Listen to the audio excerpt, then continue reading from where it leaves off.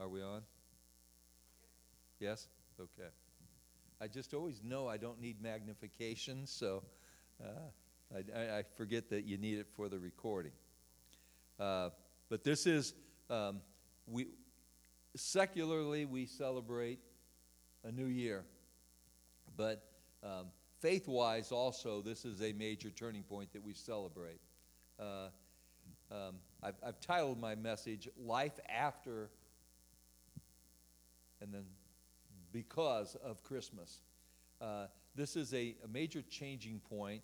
Our calendar marks this as whether it's BC, before Christ, or AD, which means Anno Domini, which is in the year of our Lord.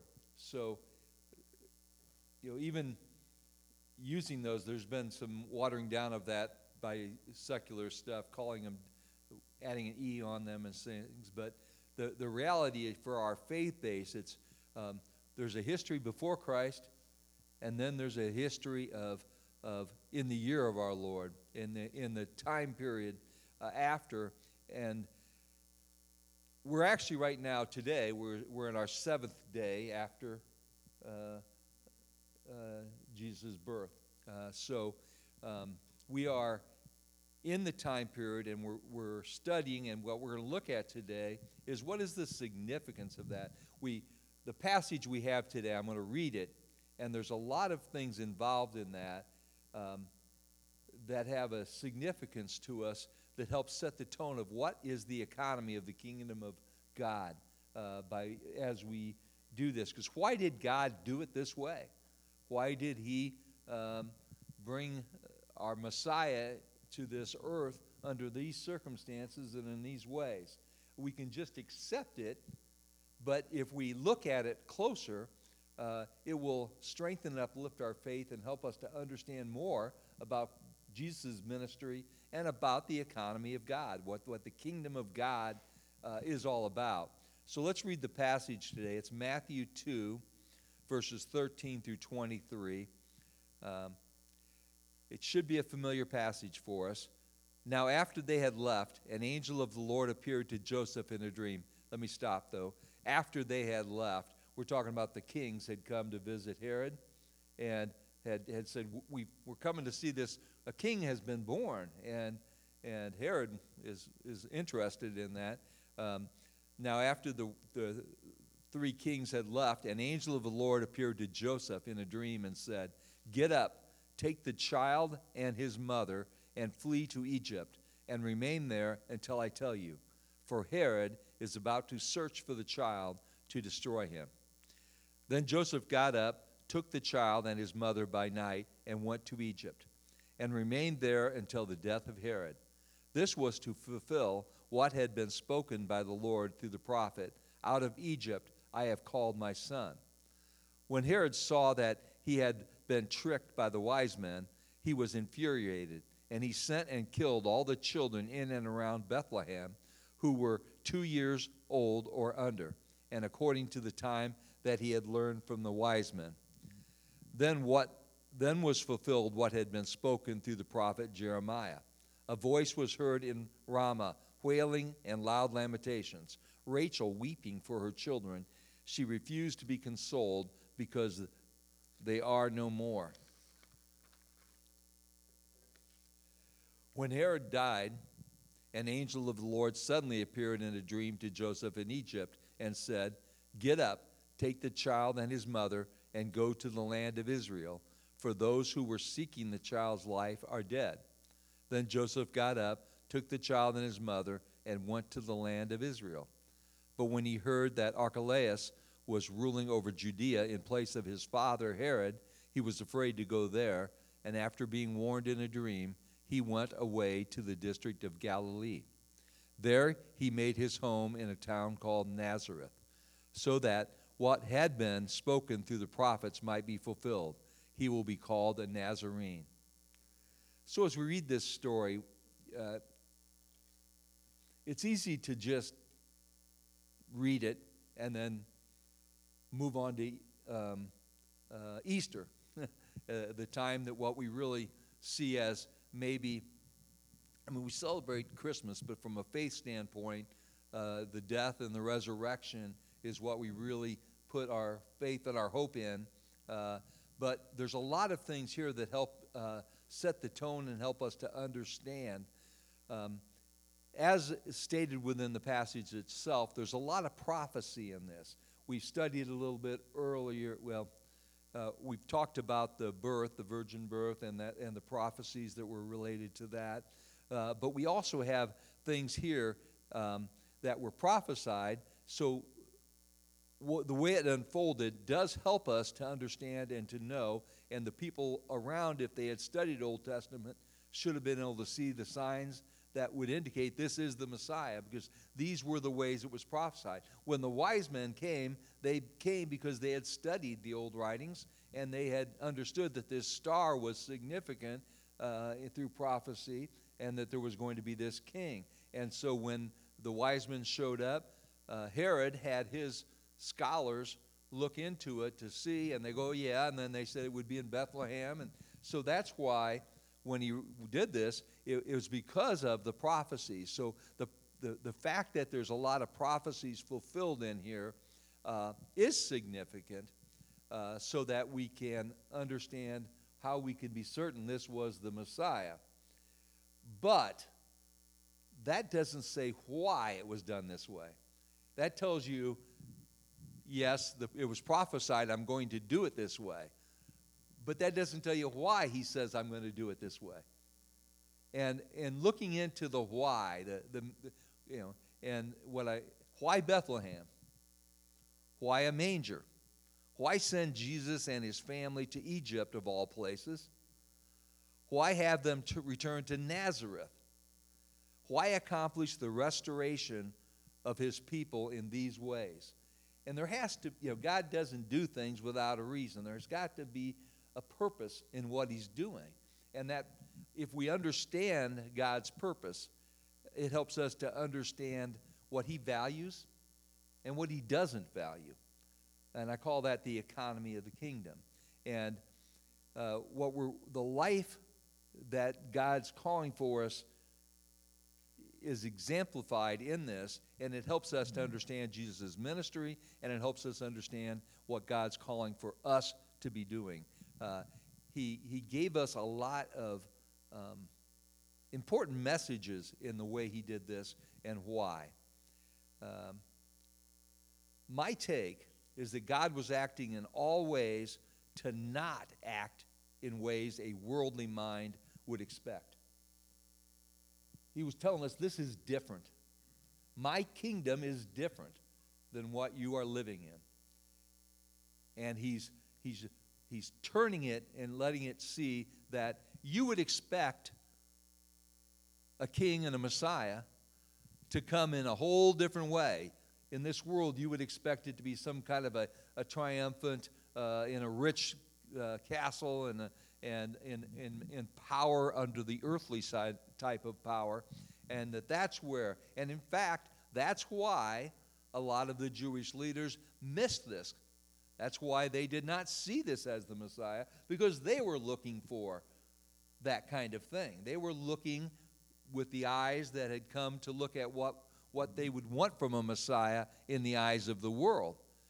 And God is slipping this baby in in a manger, not in anything of any money, not in anything of any power, not in anything of any strength in the eyes of the world.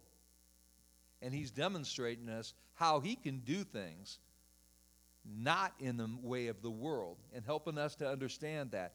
And as we understand these things and ground ourselves in these truths from this beginning, it helps us to understand again the way Jesus' ministry went and the way God wants us to separate our minds from what the world sees as important to focus upon what God sees as important. So he's setting the tone right away with the way he brings Jesus into this circumstance.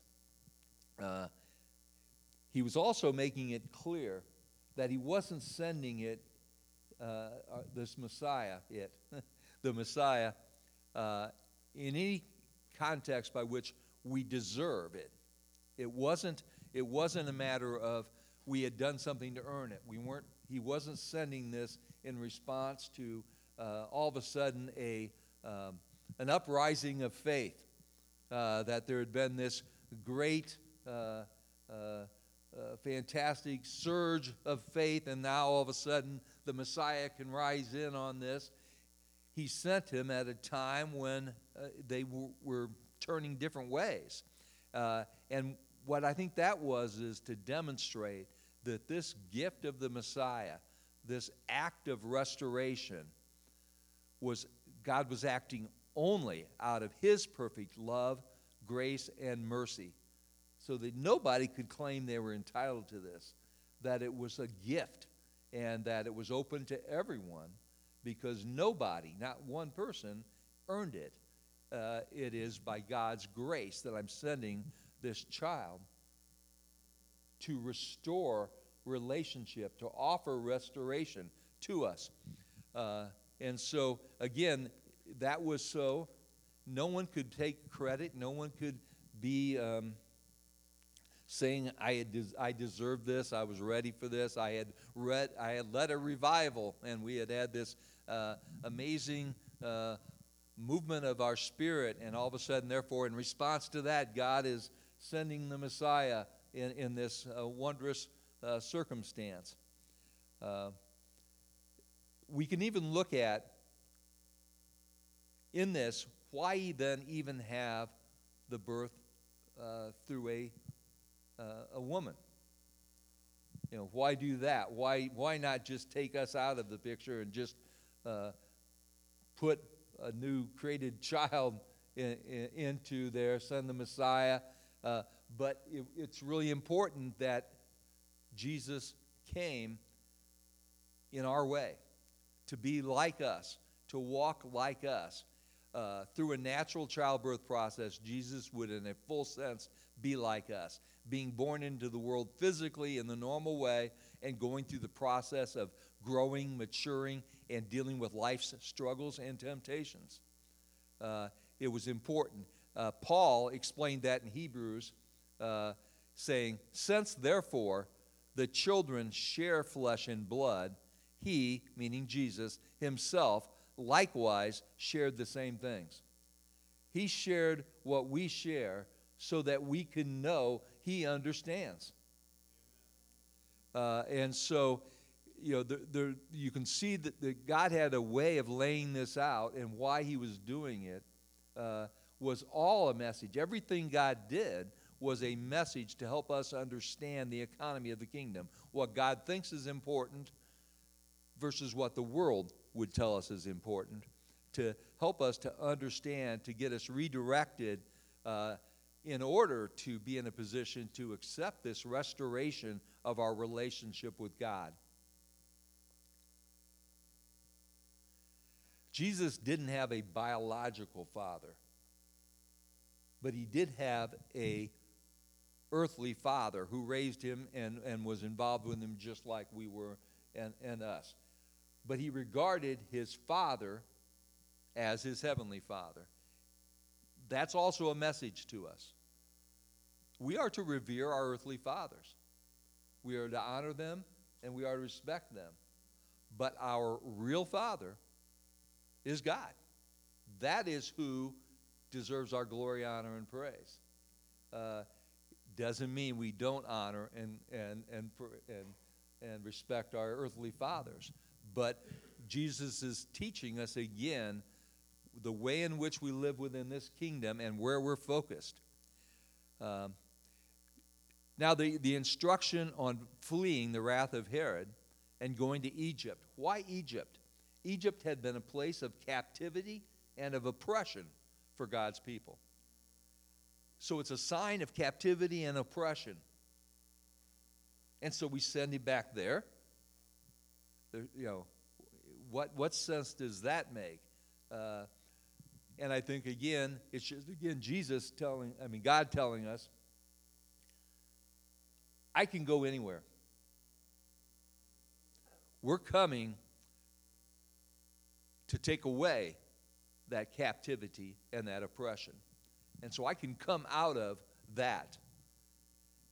And I'm bringing you a Messiah that can go and be in any circumstance, places where you would not think I should be. This again goes back to, there's a fallacy out there that God can't be in the presence of sin. Well, the reality is, right from the very beginning in the garden, when the very first sin occurred, God went down and walked with Adam and Eve. He went and searched for them. See, we create these things, and they're not biblical. Because God actually gets in there with us. He comes and finds us. And he demonstrates that right away here by, again, sending this baby Messiah into a land of oppression and captivity, a place with that kind of a message, as a place where he says, in that place, I'll nurture him there for a while, and then I will call him back. And then when he comes back, we see this, that he comes back and he ends up in Nazareth. And why Nazareth? Why come back into this little town? We learn later that this is a place that's not appropriate or worthy. It's a place that nobody really regards as any fancy. Again, when we look later in passages, Matthew informs us that this is a fulfillment of prophecy, that the Messiah would be raised in Nazareth. However, again, it doesn't say why Nazareth. John records Nathanael saying, Nazareth? Can anything good come from there? So it's not a place that it had a good reputation. It's kind of like saying a slum or something. Could anything good come out of the slum? And what God is saying is, yes, I can bring good out of anything. And that we should take comfort in these things. We should gain strength in this. When the world will tell us, hey, you're from there, so you're not as important. And God clearly doesn't view it that way. And we should not. That's why, again, when we go in our world, we shouldn't regard people differently if they're from a different ethnicity, a different upbringing from us. We're not to judge people based upon the way the world does it. And I think God was setting this tone in these things. He's demonstrating we should judge based on God's economy, not on these outward, visible things that the world thinks are important. We should ignore those things and try to look into what is the way God would ask me to see this or do this. We're to be deeper and try to seek where would God want me to be on this point, as opposed to so easy for the world to set the tone and tell us who we should value, how we should value, what's important, what things a person should have if they're going to have made it, and that kind of a thing. So God's providing this demonstrate to us that everything has changed. With this, he's saying, throw out all those things that you thought were important. And also, I think he's saying, throw out all those rituals and things that you thought you needed for a connection with me. In the Old Testament, all those things, that was there for a time. Now everything is different. I'm bringing you the real restoration. This is how we restore what I created to begin with and what I intended to begin with. And it's starting with this baby.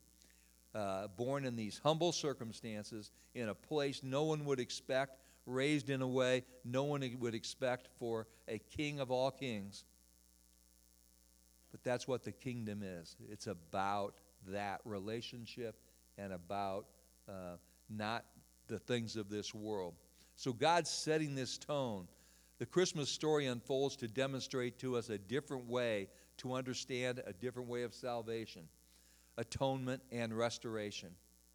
The Christmas story unfolds to demonstrate to us God is acting out of His abundant love, not out of obligation and response to something we did to earn it. The Christmas story unfolds to demonstrate to us God is joining us where we are, in our places of captivity, in those places where the world would declare us unworthy. The Christmas story unfolds to demonstrate to us a new way of viewing how God will act in relationship with us, provides the foundational background to help us understand Jesus' life and ministry.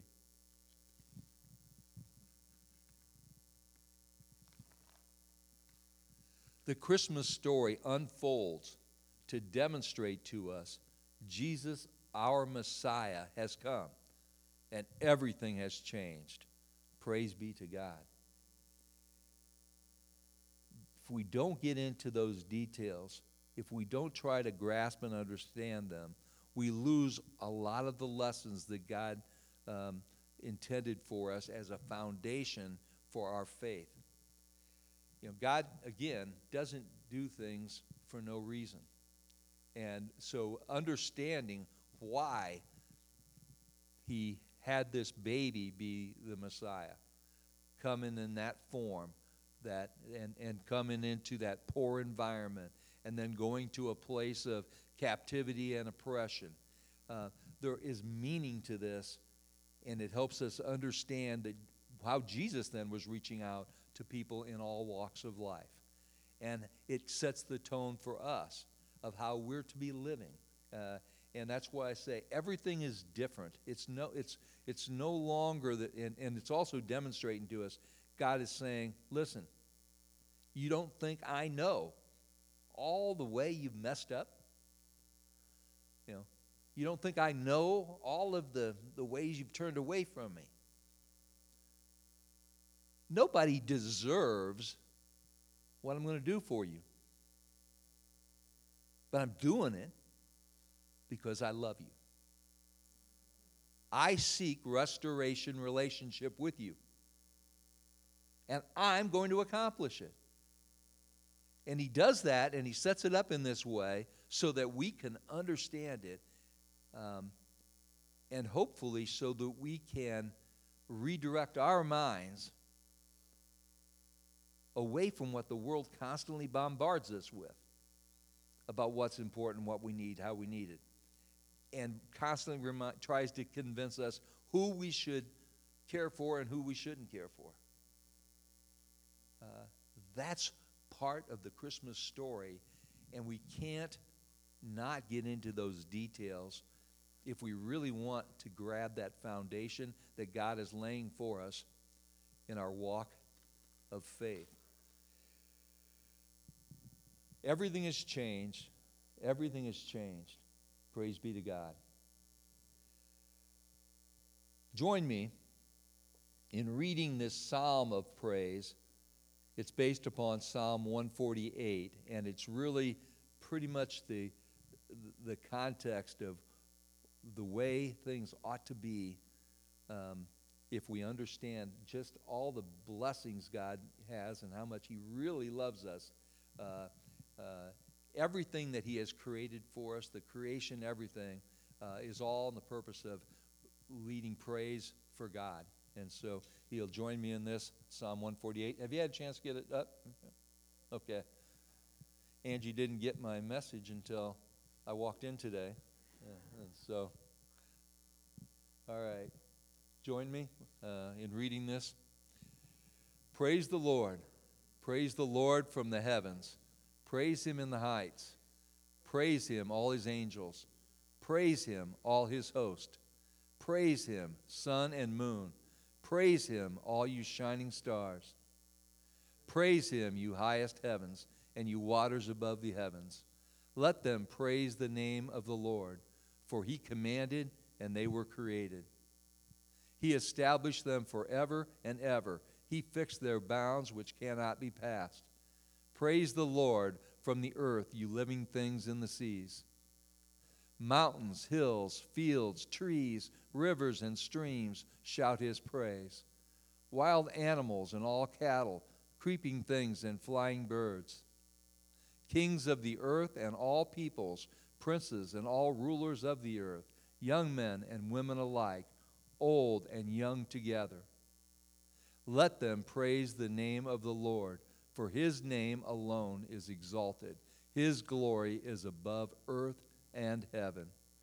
He has raised up a horn for his people. Praise for all his faithful, for the people of Israel who are close to him. Praise the Lord. And that's why we study, we grasp, so that we can understand just how much God loves us, and how much his great love calls us to praise him. When the world handles things however they handle them, oppression, captivity, poor, whatever this world, illness, whatever this world throws at us, God's still entitled to be praised, because through all of that, he is reaching out to us, and he's calling us, seeking that restoration of relationship, and we know that will be our eternal home. And so that's where we're supposed to live and look to as we go through our day. So now, as we move forward into our time of communion, it's always important for me that we remember that this is what Jesus told us to do in remembrance. And by that, he didn't mean in remembrance for his death on the cross, although he did mean that as a part. What he meant was understanding that through the brokenness of his body and the pouring out of his blood, we would receive the Holy Spirit. It would be within us. It's the same as we're taking in these elements in remembrance. That we can live a life as Jesus asked us to live, because he has empowered us with the Holy Spirit in us. And so we do this in remembrance, not as a ritual, but as a way of reminding ourselves we have the power and ability to be living this life the way God calls us to do so. And so now, when you're ready, come and take part